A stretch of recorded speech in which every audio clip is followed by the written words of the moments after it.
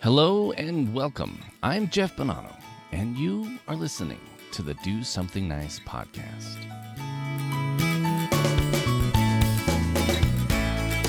Do something. Something.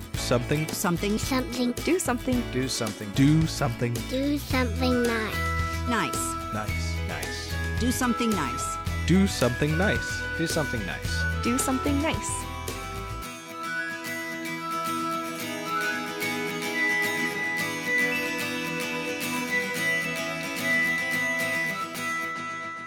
Hello, my friend, and welcome to another episode of Do Something Nice. Are you on your way home? Maybe just leaving the house and decided to listen in.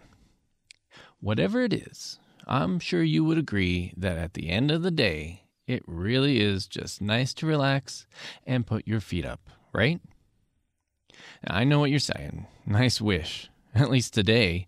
Maybe you're having a crazy life today, or maybe every day.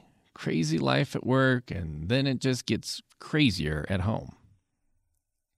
Or it could just be the opposite. Home is your sanctuary. Home is where you hang your hat and pour yourself a glass of wine, reflect on life, or work on projects that maybe you enjoy. The point is, it is home. Home should be a place of shelter, safety, and the place to rest and recharge. For some, it isn't. And for some, home is not even something that can be considered a reality. Occasionally, I see someone who is in need of a home. There are times I've been known to even have a care package which I hand out. I also keep a few gift cards worth a meal or two at a local fast food place or grocery store, which I can use to hand out to those in need and could use a meal. And during winter season, I have been known to hand out a box of blankets or two to those who need them.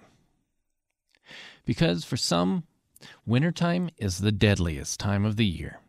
And when it gets cold out there is nowhere to keep warm. And the chance of survival diminishes for those who are homeless. During the winter seasons between the end of 2018 and beginning of 2019, some of you may recall or even lived through the freezing polar vortex, which was able to get as cold as negative 65 degrees in some areas. It's a semi-rare occasion which can happen in certain parts of the globe where the climate in certain areas drastically change and a vortex of cold air chills the area so bad that flights need to be canceled, train tracks have to be thawed out, schools get canceled, and you could get even frostbite in only 5 minutes or so. Needless to say, it's not a fun experience, and for those who have nowhere to stay warm, it will undoubtedly be deathly. Many cities struggle with this issue, and in Chicago, the issue was no different. Now, many cities have homeless camps that in many places are temporary tents or buildings that are designed to provide enough shelter from the cold to prevent hypothermia. And in Chicago, there were places that the homeless could go. Tents that were set up so that they could try to stay a little bit warm. But with how cold it was, they were struggling. And unfortunately, the propane tanks that were used also began to freeze because of how cold it was. This was an issue because it caused some of the tanks to rupture and explode. The fire department had no choice but to collect these tanks to possibly prevent up to 100 of these tanks from having a very large explosion. While this was a move that would save lives from a dangerous situation, it also created another problem. In short, it left many homeless without warm shelters. This is when a stranger took notice and wanted to do something about the homeless who were now forced to slowly roam through the freezing temperatures. This Arctic air was claiming victims, and so a stranger began paying for rooms at a hotel.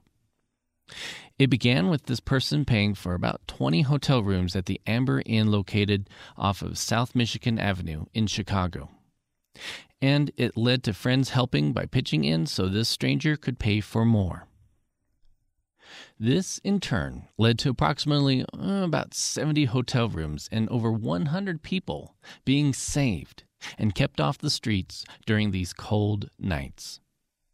Now, this stranger and friend's dedication to provide a place to stay for all these people cost over $12,000 and was able to provide shelter for those in need for several nights. So, who was this person? Well, while this person intended to stay anonymous, I do want to recognize the woman who tackled this operation. A huge thank you goes out to Candace Payne, a local real estate developer from Auburn Gresham, who, with her business partner Armez Spearman, were able to provide this service to the homeless in need. According to Carlos Callahan, Candace's husband, this was personal and was not handled by any organization. Candace didn't care about how the homeless got into their situation. She just knew that she needed to help. Candace and her friends saved lives that moment. It was a bitter cold situation, and she had the ability to make a difference. But it didn't stop there. Candace then started putting together an online fundraiser to start developing a permanent solution to Chicago's homeless for when it gets cold outside. And this is where things got even bigger for Candace and her new plans to help the homeless. Her ability to raise money was successful. In fact, it caught the eyes of many people, including Ellen DeGeneres. Candace Callahan was asked to join Ellen on her show and was presented with 2 checks from Walmart, which totaled $50,000. It was a surprise to Candace, but it was no surprise what she decided to do with that money.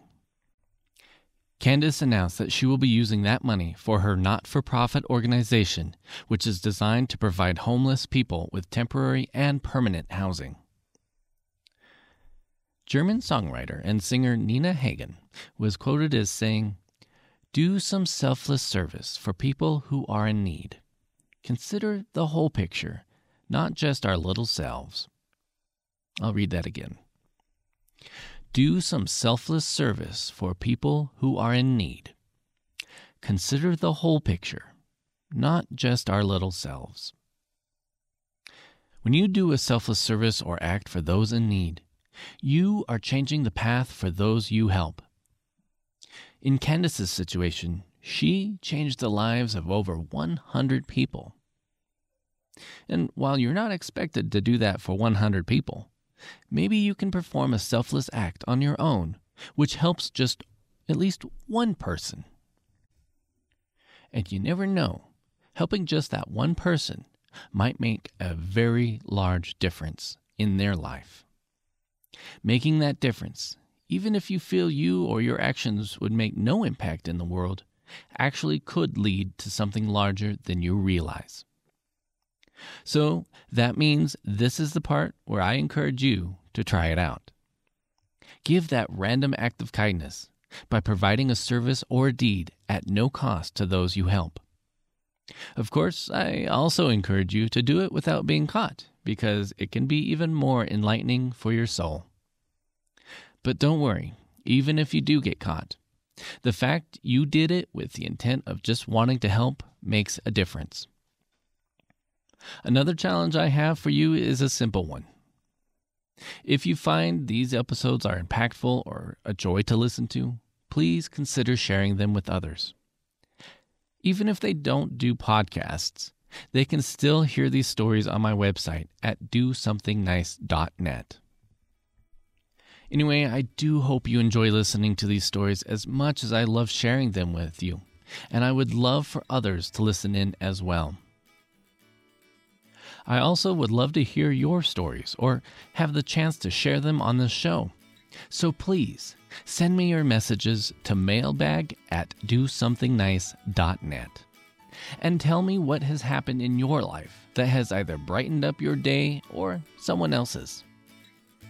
Well, my friend, that's it for this episode, and I certainly hope it either added to your wonderful day or helped make your day that much better. If you want to share your feedback and ratings, please do so. But also, you can follow this show on social media by checking it out on Facebook at Do Something Nice Podcast, and also on Twitter at Be a nice ninja.